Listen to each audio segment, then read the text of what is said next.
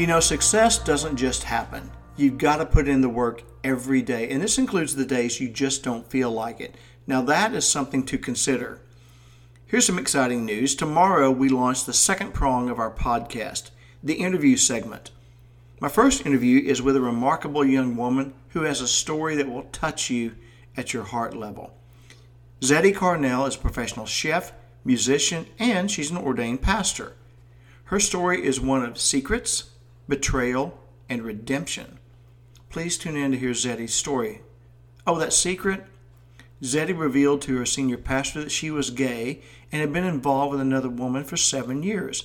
But in that moment, that very moment, she says she felt complete love and support from her pastor and his wife.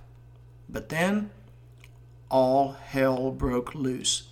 This is a roller coaster ride you don't want to miss. Until tomorrow, stay hopeful.